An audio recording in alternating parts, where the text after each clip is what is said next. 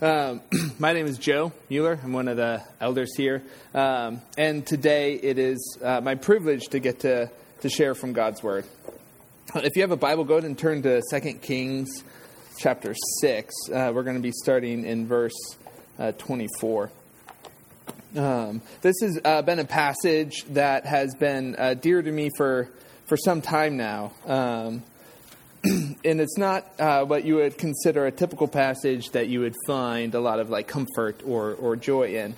And we'll get to that in a second. But I need to, a lot of the beginning of this sermon, we're going to be building a foundation that's going to help us dive deep in our understanding of this text and then sort of catapult us into joy and into the hope of the New Testament that we have in Jesus.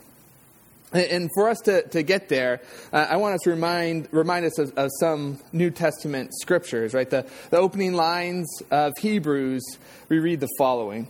Long ago and at many times and in many ways, God spoke to our fathers by the prophets.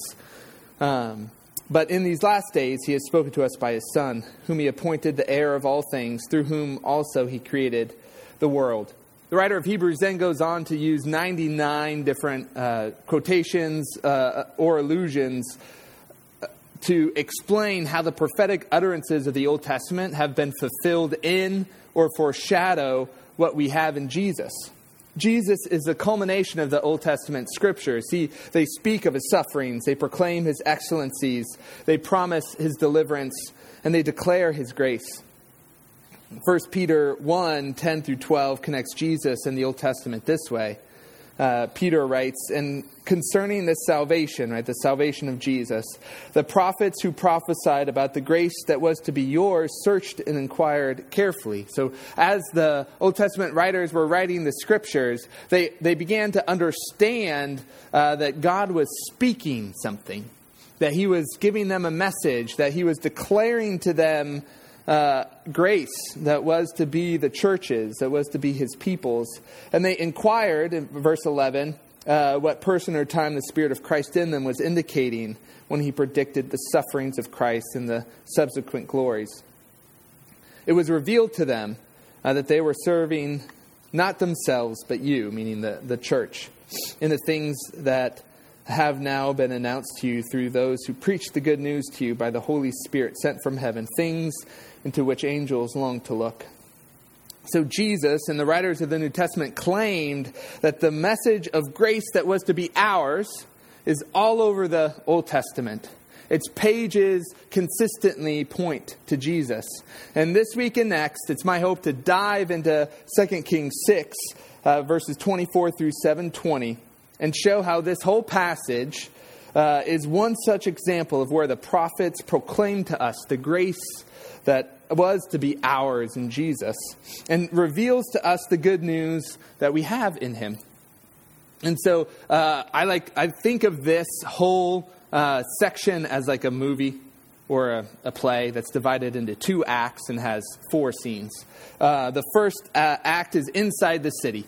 So you have the king on the wall, and then it switches scenes to the prophet in his hall. And then that's what we're going to look at this week. And then next week, we'll look at outside the city. You have the lepers outside the gate, and then the city being saved. So again, we'll do Act 1 today. And a word of warning, today's act is disgusting, and it's brutal, and it's heartbreaking. And our temptation will be to let the terror be something that we externalize, something that we distance ourselves from. Instead, right, I would encourage you to be willing to recognize anything that the Holy Spirit would reveal to you. Let the word teach. Let it reprove. Let it correct. Let it train you in righteousness. Let it pierce to the division of soul and spirit and discern the thoughts and intentions of your heart this morning. And if you are able, would you please stand with me for the reading of God's word? We'll be in 2 Kings 6 through 2 Kings 7:2. Afterward, Ben-Hadad, the king of Syria, mustered his entire army and went up and besieged Samaria. And there was a great famine in Samaria, and they besieged it, until a donkey's head was sold for 80 shekels of silver, and a fourth part of a cab of dove's dung for 5 shekels of silver. Now as the king of Israel was passing by on the wall, a woman cried out to him, saying, "Help, my lord, O king." And he said, "If the Lord will not help you, how shall I help you? From the threshing floor or from the winepress?" And the king asked her, "What is your trouble?" She answered, "The woman said to me, 'Give your son that we may eat him today, and we will eat my son tomorrow.' So we boiled my son and ate him. And on the next day I said to her, 'Give your son that we may eat him.' But she had hidden her son. When the king heard the words of the woman, he tore his clothes. Now he was passing by on the wall, and the people looked, and behold, he had sackcloth beneath on his body. And he said, 'May God do so to me, and more also, if the head of Elisha, the son of Shaphat, remains on his shoulders today.' Elisha was sitting in his house, and the elders were sitting with him.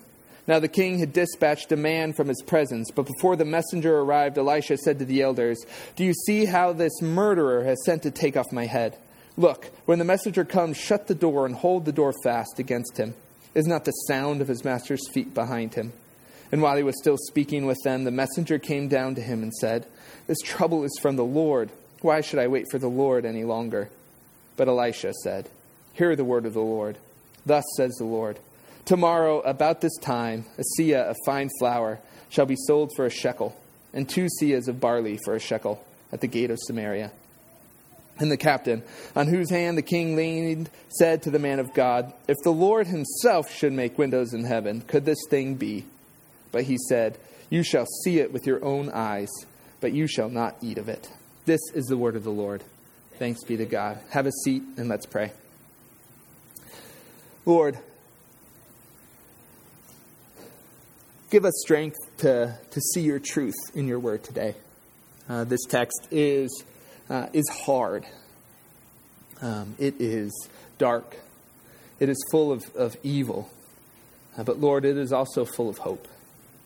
And so, Lord, let us see what you would have us see today. Take us down to the depths of sin and the brokenness of it and the disaster of sin. But Lord, also nurture us with your words of salvation and your words of hope and your promise of deliverance. We ask all this in Jesus' name. Amen. So the details of our passage, though they're gruesome, they are terrible, they are not random. Right? The prophets record them because they play an important part in the covenantal drama unfolding in this passage. They are integral to the story, and they serve to help proclaim to us the message of grace that is ours in Jesus. We need to remember 4 things as we approach this first scene, right? The scene of the city with the king on the wall. The first thing that we should remember is that God set up a covenant with the people of Israel. Right, God is their suzerain Lord. He created a covenant with them after he delivered them from Egypt. Yahweh was to be their God, and they were to be to him his people. Deuteronomy 14:2 says, "For you are a people holy to the Lord your God, and the Lord has chosen you to be a people for his treasured possession out of all the peoples who are on the face of the earth." The second thing we need to remember is that God set up stipulations in his covenant with his people. He's Lord of the covenant, and he also set up commandments, right? They're epitomized in the 10 Commandments, where you have the first book of how to worship God and the second of how to treat man. But they're also, through the whole law, there's tons of commandments, the law and the prophets, of how people should live, how they should treat each other, and how they should worship God. God required his people to obey these commandments as part of their covenant with Yahweh. Deuteronomy 4:40 says, "Therefore you shall keep his statutes and his commandments, which I command you today, that it may go well with you and with your children after you, and that you may prolong your days in the land that the Lord your God is giving you for all time." The third thing that we have to remember is that Israel has broken the covenant of their God. The people have forsaken the true worship of Yahweh, and they've also not treated each other as they ought. They've forsaken the true worship of God. We see that in 2 Kings 3:1-3. Jehoram, he's the son of Ahab, and he's king over Israel, probably during this time, even though it's not explicit that it's so. I believe it is. He reigned 12 years. He did what was evil in the sight of the Lord, though not like his father and mother, for he put away the pillar of Baal that his father had made. Nevertheless, he clung to the sin of Jeroboam, the son of Nebat, which he made Israel to sin. He did not depart from it. So they did not worship God as they out, right? They still went to the 2 golden calves that Jeroboam set up. But not only did they not worship God, they also didn't treat others as they ought. Even the king was wicked. We see that in one episode of the life of Ahab. Right? Ahab wants Naboth's vineyard. He goes to him and says, "Hey, give me your vineyard." Naboth is like, "No, bro. This is like my inheritance. I just don't sell this willy-nilly." And so, but then he gets sad, and then his wife says, "Hey, you should just kill the dude." And then he goes like, "Okay, let's just kill the dude." And so then they kill him, right? They stone him to death. They get him up on Trump charges, and then Ahab takes possession of the field, right? So this is supposed to remind us of like David and Bathsheba and how David treated Uriah as well. Just wicked, evil, not treating others as they ought to be treated. And Elijah, who is a prophet at the time, gets this word from the Lord in 2 Kings 21. The Lord tells him to arise, go down and meet Ahab, king of Israel, who is in Samaria. Behold, he is in the vineyard of Naboth, where he has gone to take possession. And you shall say to him, Thus says the Lord, have you killed and also taken possession? And you shall say to him, Thus says the Lord, in the place where dogs licked up the blood of Naboth, shall dogs lick your own blood. Ahab said to Elijah, Have you found me, O my enemy? He answered, I have found you, because you have sold yourself to do what is evil in the sight of the Lord. And so the third thing, right, is that the people have broken the covenant with their God. They've rejected his commandments and violated his statutes. And the fourth thing then is that because Israel has broken the covenant of Yahweh, Israel then suffers under the curse of the law. The covenant of the covenant that God made with his people had stipulations, right? They were supposed to obey them. The promise was that if they obeyed them, they would be blessed. You see that in Deuteronomy 28.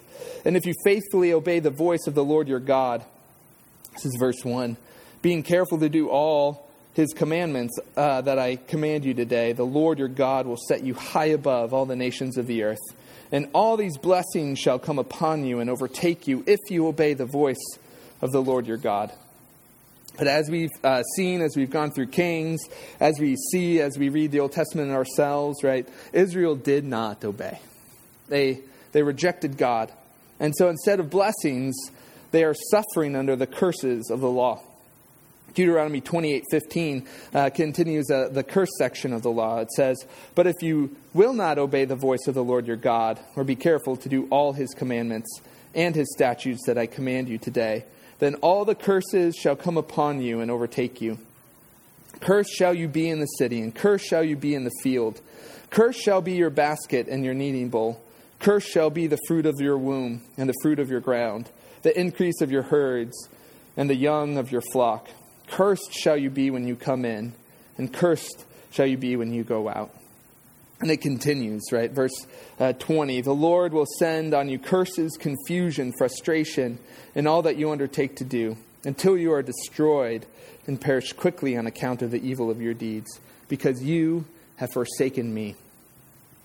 The Lord will cause you to be defeated before your enemies. And you shall grope at noonday, as a blind grope in darkness, and you shall not prosper in your ways, and you shall only be oppressed and robbed continually, and there shall be no one to help you, and you will become a horror and a proverb and a byword among all the peoples, where the Lord will lead you away. All these curses shall come upon you and pursue you and overtake you, till you are destroyed, because you did not obey the voice of the Lord your God, to keep his commandments and his statutes that he commanded you. The Lord will bring a nation against you, and they shall besiege you with all your towns, until your high and fortified walls in which you trusted come down throughout all your land. And they will besiege you and all your towns throughout all your land, which the Lord your God has given you. And you shall eat the fruit of your womb, the flesh of your sons and daughters, whom the Lord your God has given you, in the siege and in the distress with which your enemies shall distress you. And so here in Deuteronomy 28, verses 52 through 53, we have a chilling forewarning to the people of Israel that has come true. It has come true in our text today. And you cannot understand how this passage speaks to us of the grace that is to be ours in Christ, how it shows us the grace of God in Jesus Christ, until you see the curse of the law in this text, until you see the darkness that has fallen upon Samaria. And so our story opens, we understand the siege and the famine and the murder of a child as the consequences of the many, many sins of the people of Israel. They have fallen under the curse of the law. And keep your mind in mind too, Romans 1:28 through 32. It says this, and since they did not see fit to acknowledge God, God gave them up to a debased mind to what ought not to be done. They were filled with all manner of unrighteousness, evil, covetousness, malice. They are full of envy, murder, strife, deceit, maliciousness. They are gossips, slanderers, haters of God, insolent, haughty, boastful, inventors of evil, disobedient to parents, foolish, faithless, heartless, and ruthless. Though they know God's righteous decree that those who practice such things deserve to die, they do not only do them, but give approval to those who practice them. Sin leads to more sin, and more sin leads to even more sin, and even more sin leads to even more sin.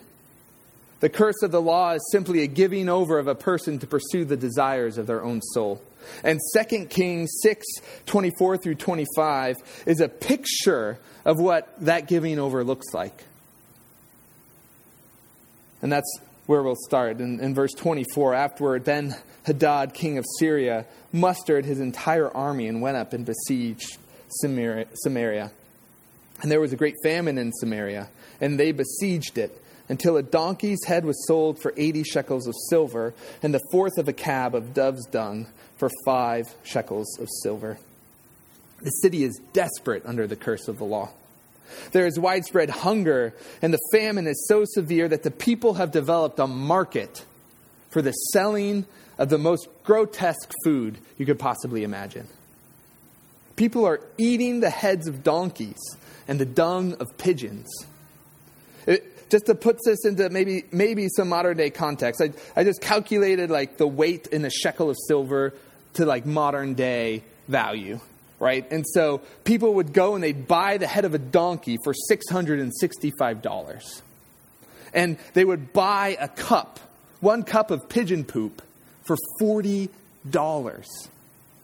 And if you ate 3 meals of this pigeon poop a day and one donkey's head, you'd be spending $6,400 a month on nothing, right? On worthless food that does not satisfy you. And if you lived that way for a whole year, you would have eaten 110 cups of pigeon poop and 52 donkey heads and spent $77,000 to consume it. You would have, for most of us, that's all the money we ever make in a year. That's everything. Sometimes that's more than what we have. And I have not gone here for no reason, because the Bible often uses the theme of eating and drinking to communicate messages about blessing and judgment. For example, Isaiah 55:1, we hear the promises of the new covenant described in terms of free food and drink. Come, everyone who thirsts, come to the waters. And he who has no money, come buy and eat. Come buy wine and milk without money and without price. The theme continues in verse 2 and 3 as Isaiah challenges his hearers and us. He says, why do you spend your money for that which is not bread, and your labor for that which does not satisfy? Listen diligently to me and eat what is good, and delight yourself in rich food. Incline your ear and come to me. Hear that your soul may live. And I will make with you an everlasting covenant, my steadfast, sure love for David. God offers free food and drink. Here, it's equated to everlasting covenant of love. It's something that our hearts yearn for. While the alternative, what God is contrasting that with, right, is food that doesn't satisfy. All right, it's the food of a futile life of sin and death that only ends in sin and death. There is no satisfaction in that. And in this way, the people of Samaria become a vivid picture for our minds of what it means to spend money for that which is not bread, and your labor for that which does not satisfy. They are buying and selling dung. They gather up the coins that they've earned from their labors, right? They run to the market. They feel the weight of the silver jingle in their purses, and they walk up to the dung vendor and they give them their money to buy poop. And then they take it home and then they feed it to their family. They consume it themselves. This, brothers and sisters, is a picture of what living in sin looks like. The whole world is hungry for food and drink that God has to offer, but the fall has left us all spending our lives pursuing this food that is worthless. Lest we forget, right, and just think this is other people's problems, right? Romans 3:23 says, all have sinned and fallen short of the glory of God. Genesis 6:5 says, the Lord saw that the wickedness of man was great in the earth, and that every intention of the thoughts of his heart was only evil. Isaiah 53:6 says, all we like sheep have gone astray. We have turned everyone to his own way, but the Lord has laid on him the iniquity of us all.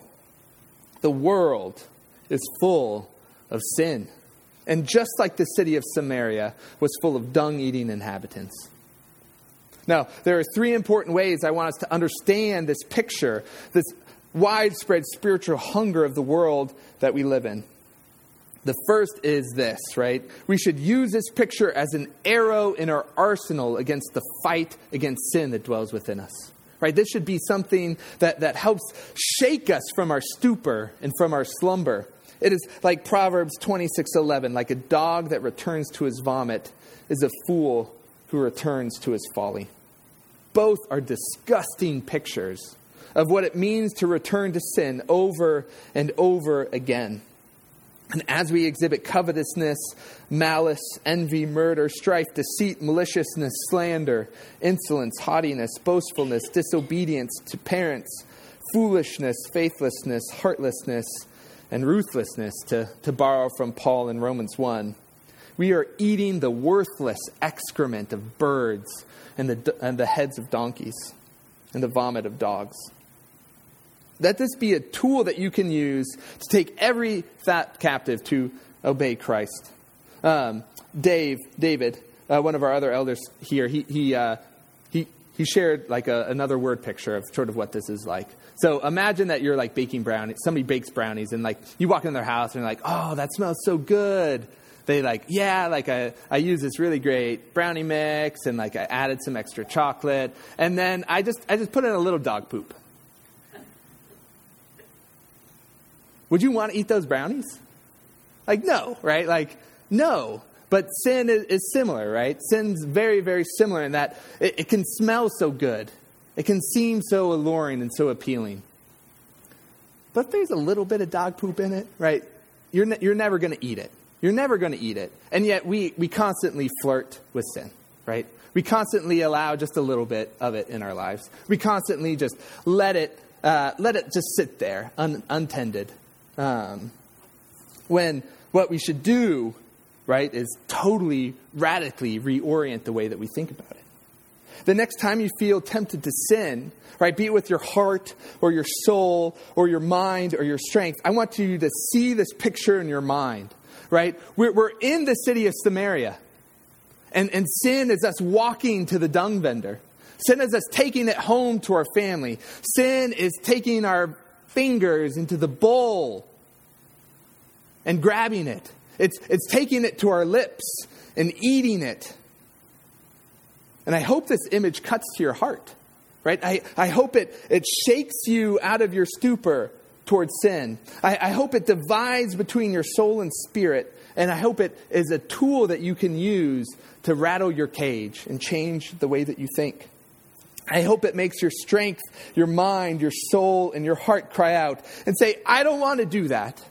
I don't want to live that way. I don't want just a little poop in my brownies. I want the real deal. I want Christ. I want to run to the table that Psalm 23:5 says, that the King and Shepherd of my soul has prepared for me in the sight of my enemies. I don't want to eat the quiet meal of poop in my home in Samaria. I want to run to my King, where he has prepared for me the body and the blood of Jesus, to satisfy me, to save me, to nourish my soul. And then we cry out, save me, God. And then we step out in faith and obedience and forsake that sin. Secondly, the knowledge of what sin is should radically change the way we view the world around us. Right? It should change the way we view the world. There's a saying from the Lord of the Rings books that talking about Strider. It says, all that glitters is not gold. Right? All that glitters is not gold. There are ambitions, desires, longings, and passions that the world would have us spend our whole lives pursuing. They want us to chase after. They want to fill up our time with this, that, or the other thing. There's always more to do, right? More to accomplish, more to watch, more to see, more to say, more to write, more to earn, more to feel.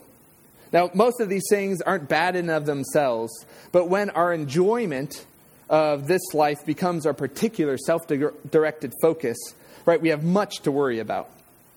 We can become people who seek to carve out our own kingdom of activity that earns us an audience with Jesus.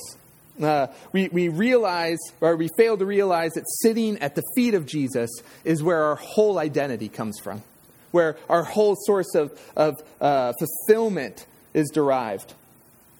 But we think being busy is what gives us a right to have an audience with Jesus, like what we can do, what we can accomplish, what we can earn. And so I want us to ask ourselves these things. Where have I bought into the lives of the world and brought worthless food to our tables? What media am I consuming? What goals do I have in my life? How I orient my thinking? What I value as a person? What unfruitful activity can be pruned from our lives today?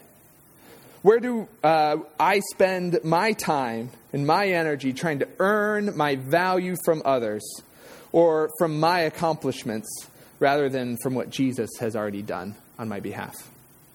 In what areas of my life do I need to say to the Lord, your kingdom come and your will be done on earth as it is in heaven, and forsake my own worldly passions? The third thing that I want us to see from this picture is that seeing sin truly for what it really is, letting this picture drive down into our hearts, should stir in us empathy and compassion for the world. Empathy and compassion. The world is feeding their souls with nothing. They are full of hunger and they are full of thirst, but nothing is going to satisfy them. No pursuit of their soul will ever get them there. And what a wretched and miserable state that is.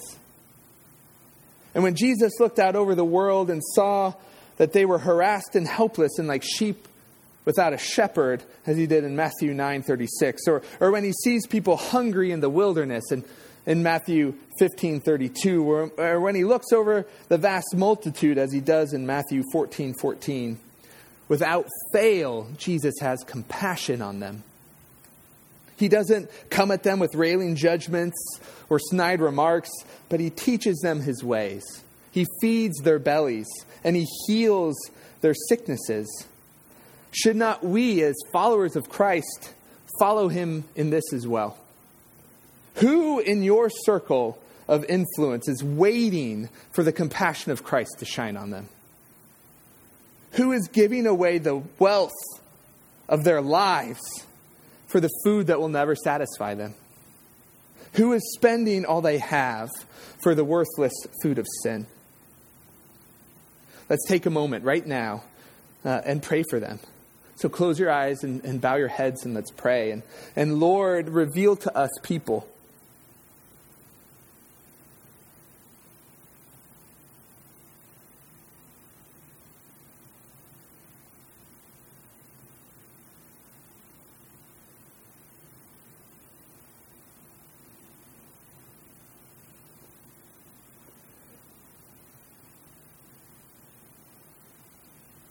Lord, any compassion that we feel pales in comparison to what you feel for them. Lord, seek them out through us. Seek them out. Use us as a tool in your arsenal to save. Let fear melt away from us. Lord, I pray against fear over us. I pray against any shame. I pray against any timidity. Lord, use us to speak your words of hope and love to the world around us. Thank you for bringing people to our minds. Keep them there, Lord. Let us pray to you on their behalf day in and day out because we have compassion on them and we care for them and we love them. Grant us that, Lord. Grant us compassion and love the way that you love and have compassion. Pray that in Jesus' name. Amen. Now, if the consumption of pigeon poop disgusts you, our picture of sin gets worse. So much worse. But as it gets worse, remember that all this is important to understand how this shows us the grace that was to be ours in Jesus. It gets darker, but light is coming, I promise. Now, as the king, in verse 26, right? We're still in our first scene of the king on the wall. As the king of Israel was passing by on the wall, a woman cried out to him, saying, "Help, my lord, O king." And he said, "If the Lord will not help you, how shall I help you? From the threshing floor, from the winepress." So the king is acutely aware that he has no power to help anyone. He is totally powerless. And the king asked her, "What is your trouble?" She answered, "This woman said to me, 'Give me your son, that we may eat him today, and we will eat my son tomorrow.' So we boiled my son and ate him. And on the next day I said to her, 'Give your son, that we may eat him.' But she has hidden her son." When the king heard the words of the woman, he tore his clothes. Now he was passing by on the wall, and the people looked, and behold, he had sackcloth beneath on his body. And he said, May God do so to me and more also, if the head of Elisha, the son of Shaphat, remains on his shoulders today. Just like, before, how we saw echoes in Naboth and his vineyard with David and Uriah and Bathsheba. So too here, we should see some echoes, 1 Kings 3:16 through 38, where Solomon is king, right? Two women come to Solomon. The life of a child is in the balance. And Solomon wisely adjudicates the case between the two women. And he saves the child, right? He saves him. But instead here, instead of God's appointed judge delivering a just judgment, we have several tragic ironies stacked upon each other that should leave us bewildered and brokenhearted. The first is the woman's bargain. There's something upside down about the parent of a child, right, who created another human life in their own image, who was the source of life from which the child sprung, who nourished and fed the child. There's something upside down when the parent snuffs out the life of that child. And even more so when they use the life of the child to sustain themselves. The givers of life strike a bargain to murder and consume the very lives entrusted to their care. Driven mad by the hunger of their sins, their evil continues to escalate until even those around them are destroyed. The second tragic irony is the woman's treachery, right? A bargain was struck. A child is murdered, but it was done so with treachery in mind. One of the women has no intention of sacrificing her child to the god of her belly. Instead, she was only willing to sacrifice another's. And through lies and treachery, she benefits from the catastrophic loss of the other. The third tragic irony is the woman seeking justice. The woman has just murdered her own offspring. And instead of feeling ashamed of what she has done, she seeks out the king to force the other woman to comply with the terms of their devil's bargain. What is right has become so twisted and malformed in the mind of this woman, driven mad by her hunger, that she feels so bold as to take her claim to the highest ranking official in the land, the king himself, and demand the death of this woman's child. The fourth tragic irony is the anger of the king against the man of God. The king is rightly angered by the situation, right? He tears his clothes in rage. And the king is rightly mournful over the situation of the city. He's covered in sackcloth under his clothes. But his mourning and anger seem completely misdirected. Instead of anger over the sin of his people and mourning over his own idolatry, he focuses his anger at the man of God and seeks to destroy him. Right? He says, "May God do so to me and more also, if the head of Elisha, the son of Shaphat, remains on his shoulders today. The king of the land is at war with the prophet of God." And as we read these bitter and tragic ironies, we might be tempted to fail to see how they might apply to our own hearts. We might be disgusted and angry like the king on the wall, but our disgust and anger might be misdirected. We might fail to examine our own hearts and ask ourselves, by the power of the Spirit, how am I like that woman?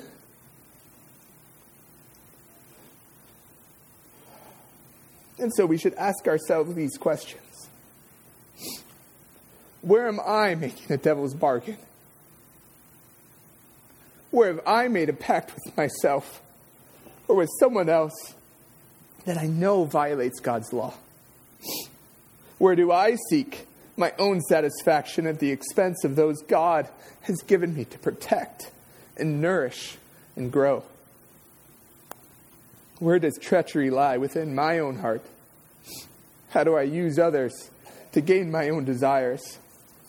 Where do I count others as expendable and my commitments to them as contingent on what I have to gain? Where am I offended by the actions of others, but not offended by my own sins? Where am I blinded by my own desires that I fail to see that the sin has wrapped its dark tentacles around my own heart and it's pumping poison into my whole body until I turn septic and die? Where am I angry with God, rejecting him as Lord and denying the truth of his word?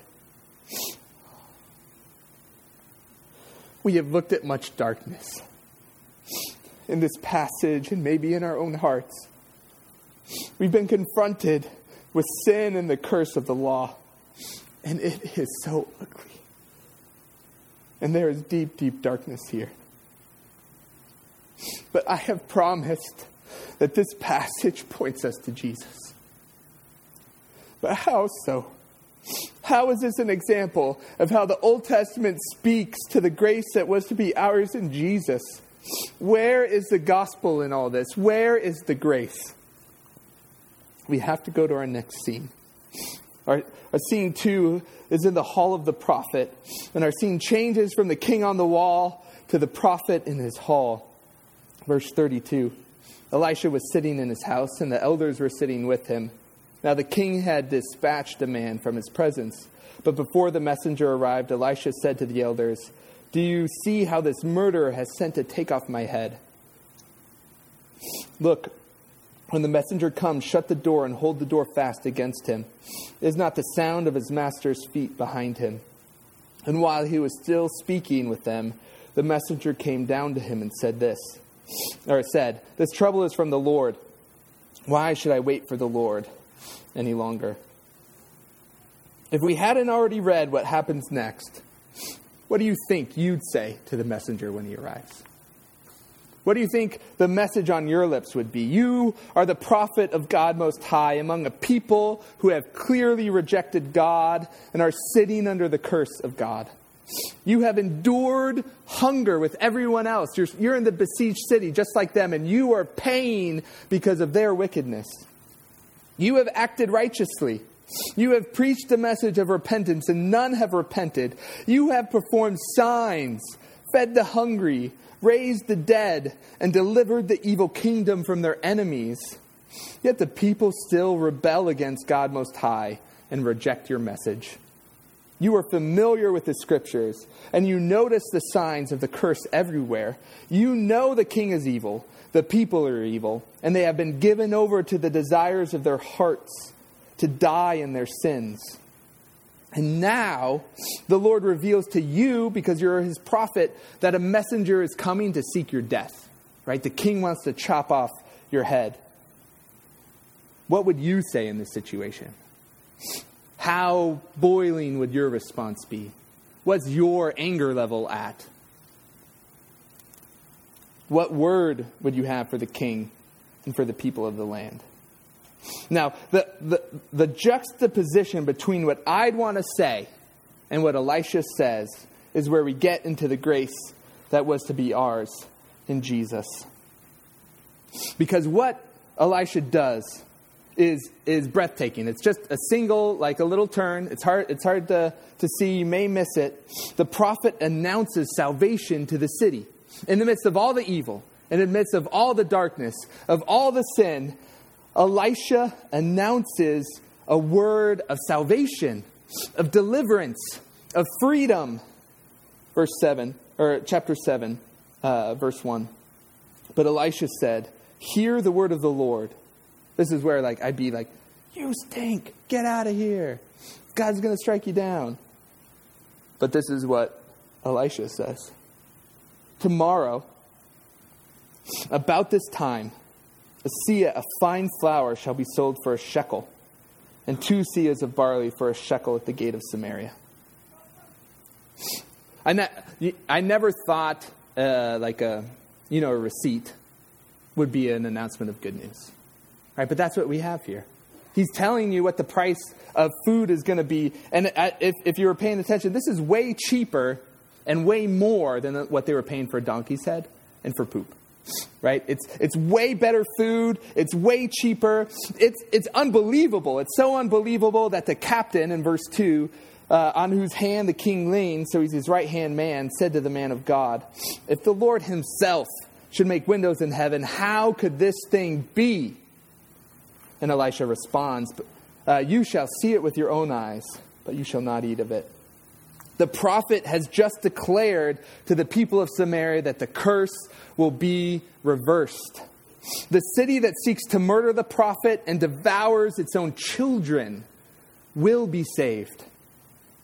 This is it, guys. This is concerning this salvation. The prophets who prophesied about the grace that was to be yours searched and inquired carefully, inquiring what person or time the Spirit of Christ in them was indicating when he predicted the sufferings of Christ and the subsequent glories.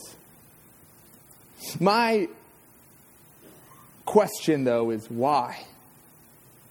Why would God save a city like this? Why did God extend mercy and grace to this sinful and corrupt city that murdered its own children? The question haunts me and excites me because as I examine my own life, I see that I'm like Samaria, that I'm under a curse too. When our primeval parents pulled that fruit from the tree and broke God's law in the garden by eating that which they should not have eaten, God's curse fell on all mankind. We see that in Romans 8:22 and Genesis 3:14 through 19.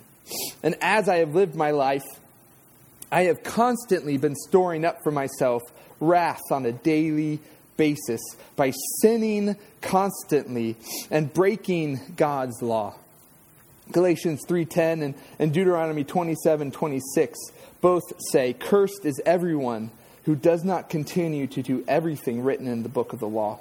Romans 2:5 says, but because of your stubbornness and your unrepentant heart, you are storing up wrath against yourself for the day of God's wrath, when his righteous judgment will be revealed. So as a man, I am doubly cursed. Cursed by the fall, cursed by my daily sins. And so do you see now why I have such an interest in the answer to this question? I am just like Samaria. I am under God's curse, and I deserve judgment. I deserve destruction. I deserve the wages of my sin. And so I'll put it a different way. Why would God extend mercy and grace to me or to any of us? Why just Samaria? We are all like Samaria. And this question terrifies me because I see how little I deserve it. Right? I have children, and one of the things that I've come to learn is that children love donuts. If anybody has ever seen a kid eat a donut, they love them. Especially depending on your kid, they may not like the cream filled, or they may, but some of them like the chocolate ones. And usually what they do is they just eat in the middle the whole time. Right? And so the donut just gets farther and farther on their cheeks as they're eating. And then the frosting just gets all over their face, right? And then the frosting also falls all over their shirt. And then it falls on their pants. It's on the floor later. It's on the table. It's a total mess to clean up, but it's cute, right? Because they're eating and it's fun. I think it's sweet.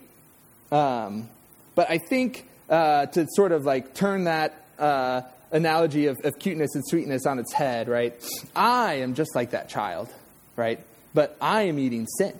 I'm eating the food of sin. And I've seen, I look at my life and I see how I've smeared it all over my face, right? I see how I've got it all over my clothes, and I see how it's all over my pants. I see how it dirties me.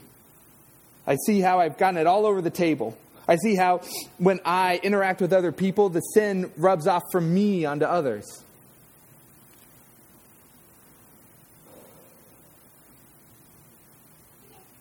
And it breaks my heart, right?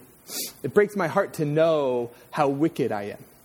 How little I can enter into God's presence because of my sin. How the yearning of my soul is kept from me because I cannot enter his presence. Because there is sin in me. I can't be with God as I want to be, as I was designed to be, as I was meant to be. My sin separates me from him. And as much as I want him, I can't have him. And so I'm terrified by becoming into his presence, right? No sin can dwell with God. And to be sinful in his presence would be my utter destruction. And yet this yearning, right? This yearning to be with him, to be satisfied, to be safe, to be loved, to be free. This yearning is the same reason this passage gets me so excited, right? I see myself in Samaria, but then I hope for the word that Elisha spoke of freedom, of deliverance, of release. Maybe God could have such grace for me too. Maybe since he was merciful and gracious to the people of Samaria, he will be gracious and merciful to me, the sinner. Can my hope and expectation for a merciful, compassionate God be satisfied by what I find in Jesus? The answer is yes, right? He is just like Elisha, in that both follow after an Elijah, right? Elisha is Elijah's disciple. We see that in 1 Kings and the early chapters of 2 Kings. John the Baptist, the New Testament says, is the Elijah who must come before to prepare the way of the Lord, right? And so Jesus then, who comes after John the Baptist, is like Elisha. Matthew 17:10 through 13. There are also striking similarities between the signs of Elisha and the signs of Jesus. We know that the early church understood a connection between the ministry of Elisha and Jesus. But is there anything explicit about how Jesus came to extend grace and mercy to sinners? To those cursed for their violation of God's law. There is, right? There is, right? That's the good news of the Bible. In fact, there are so many promises of it in the Old Testament and in the New that I can only cover 2. That's all we got time for. We don't even have time for those, but we're going to do it. The first is a story that's found in all 3 synoptic Gospels. We see it in Matthew 9, Mark 2, and Luke 5. Jesus is eating with a bunch of tax collectors. These are sinners. They're people who have they lay heavy burdens on poor people. They steal their money, and they enrich themselves. So in general, evil people, sinners. And Jesus is eating with them. And some Pharisees notice that, and in their mind, they're like, why is a teacher eating with sinners? Doesn't he know that like interacting with sinners makes you defiled? That you get, that it's bad. You shouldn't do it. Now, the words of Jesus, how he responds to these Pharisees, it should be like nourishment to our souls, right? It should be hope for us who see ourselves as cursed and as sinners because we recognize what we have done. Jesus says to them, those who are well have no need of a physician, but those who are sick. Go and learn what this means. I desire mercy and not sacrifice, for I came not to call the righteous, but sinners. Jesus came for people just like me. He came for people like me. I am sick with feasting on the emptiness of sin. My heart is in need of a healer, of a great physician, of one who can stop the bleeding of my heart and open my eyes to the truth and loosen my ears to his voice and unlock my tongue to speak his name. I need his power to liberate me from the power of the devil and of death and of sin. And that is what he came to do. He came to call sinners. What glorious and marvelous news. But what about the penalty, right?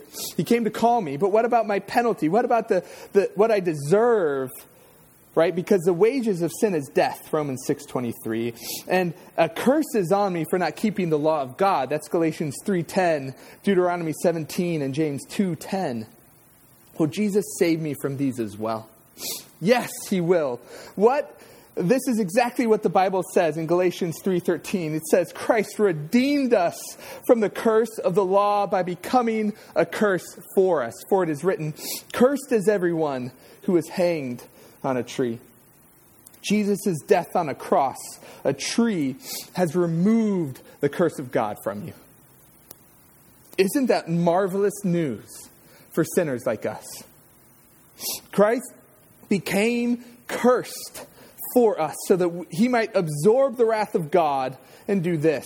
Right? Galatians 3:14 continues the thought. It says, so that in Christ Jesus, the blessings of Abraham might come to the Gentiles. Right? Where a curse was, God brings a blessing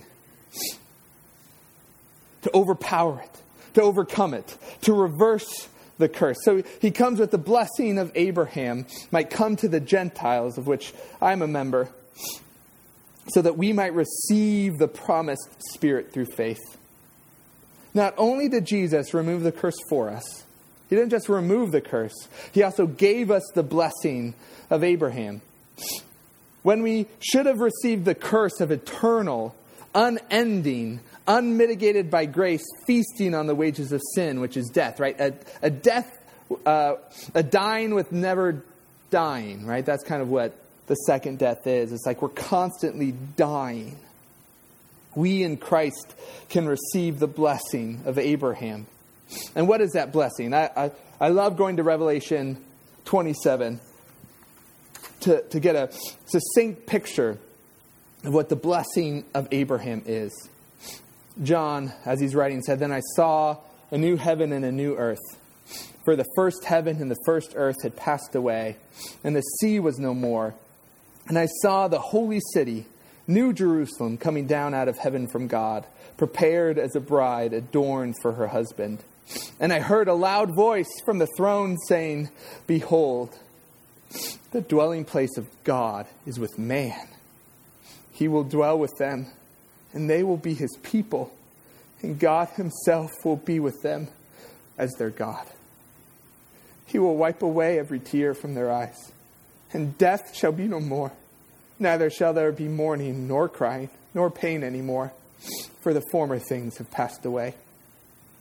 And he who was seated on the throne said, Behold, I am making all things new. Jesus has made a way for every sinner on this earth to know and dwell with God. Jesus will come and be with us. On that long-awaited day, you and I and all people who place their hope in Christ and in what he has done will breathe in the atmosphere of heaven and inhale the manifest presence of God. Before our eyes, we will see sights and wonders that will force us to cry out, Holy, holy, holy is the Lord God Almighty, who was and is to come. We will take great delight in singing the song of Moses of the Lamb, crying out, Great and marvelous are your deeds, O Lord God the Almighty. Just and true are your ways, O King of the nations. Who will not fear you, O Lord, and glorify your name? For you alone are holy. All nations will come and worship you, for your righteous acts have been revealed. The promise of Abraham is knowing God in the place he meant to be known, in the way he was meant to be known. All our sins and all the judgment that we deserve has been placed on Christ on the cross. Colossians 2:13 and 14 puts it this way, And you who were dead in your trespasses and the uncircumcision of your flesh, God made alive together with him. Right? The curse had killed us, but God reversed it. Right? He changed it in an instant of good news, proclaimed to our hearts. We were dead and we were made alive together with him, having forgiven us all our trespasses. He canceled, right, the record of debt that stood against us with its legal demands. This he set aside, nailing it to the cross. Christ has done it. Just like Elisha promised grace and mercy to the inhabitants of Samaria, and God delivered it, so too, right, Jesus has promised grace and mercy to all sinners and has delivered on it. Jesus has done it. And now is the time when grace will be found. Now is the time when those lost to death can be found by the love of God and saved from the curse of the law. Now is the time when the valley of this world is littered with dry bones and the Spirit of God goes through the proclamation of Christ, and it puts on flesh on the bones and creates for himself a people for his own possession, zealous for good deeds. And all you need to do to receive the good news, all you need to do to participate in this work of God and become part of his family and get to be in that revelation moment, right, where we see the new heavens and the new earth come. And God said to us, I will be your God and you will be my people. All we have to do to leave our lives of sin and be forever with God is simply turn from our evil ways and trust that all that Jesus has done, he has done for you. Today, now, would you call on the name of the Lord to be saved? Would you come to the only place where true food and true drink can be found for your soul? Will you call upon the name of Jesus to be saved? Let's pray.